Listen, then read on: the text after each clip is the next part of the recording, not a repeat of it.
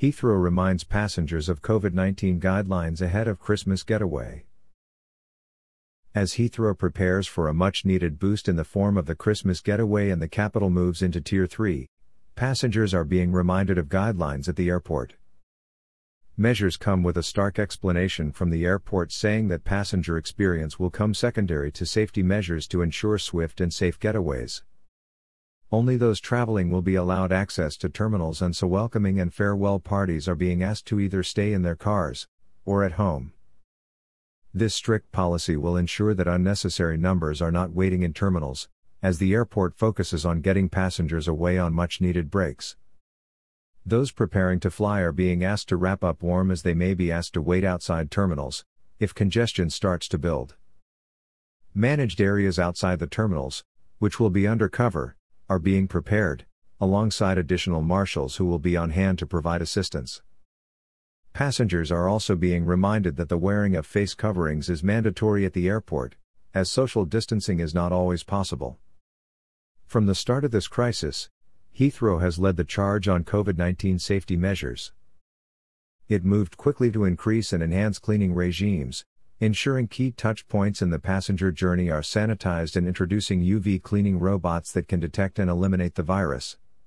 Heathrow was one of the first airports to install Perspex screens and make face coverings mandatory. Heathrow is also reminding passengers of expectations when traveling via Heathrow.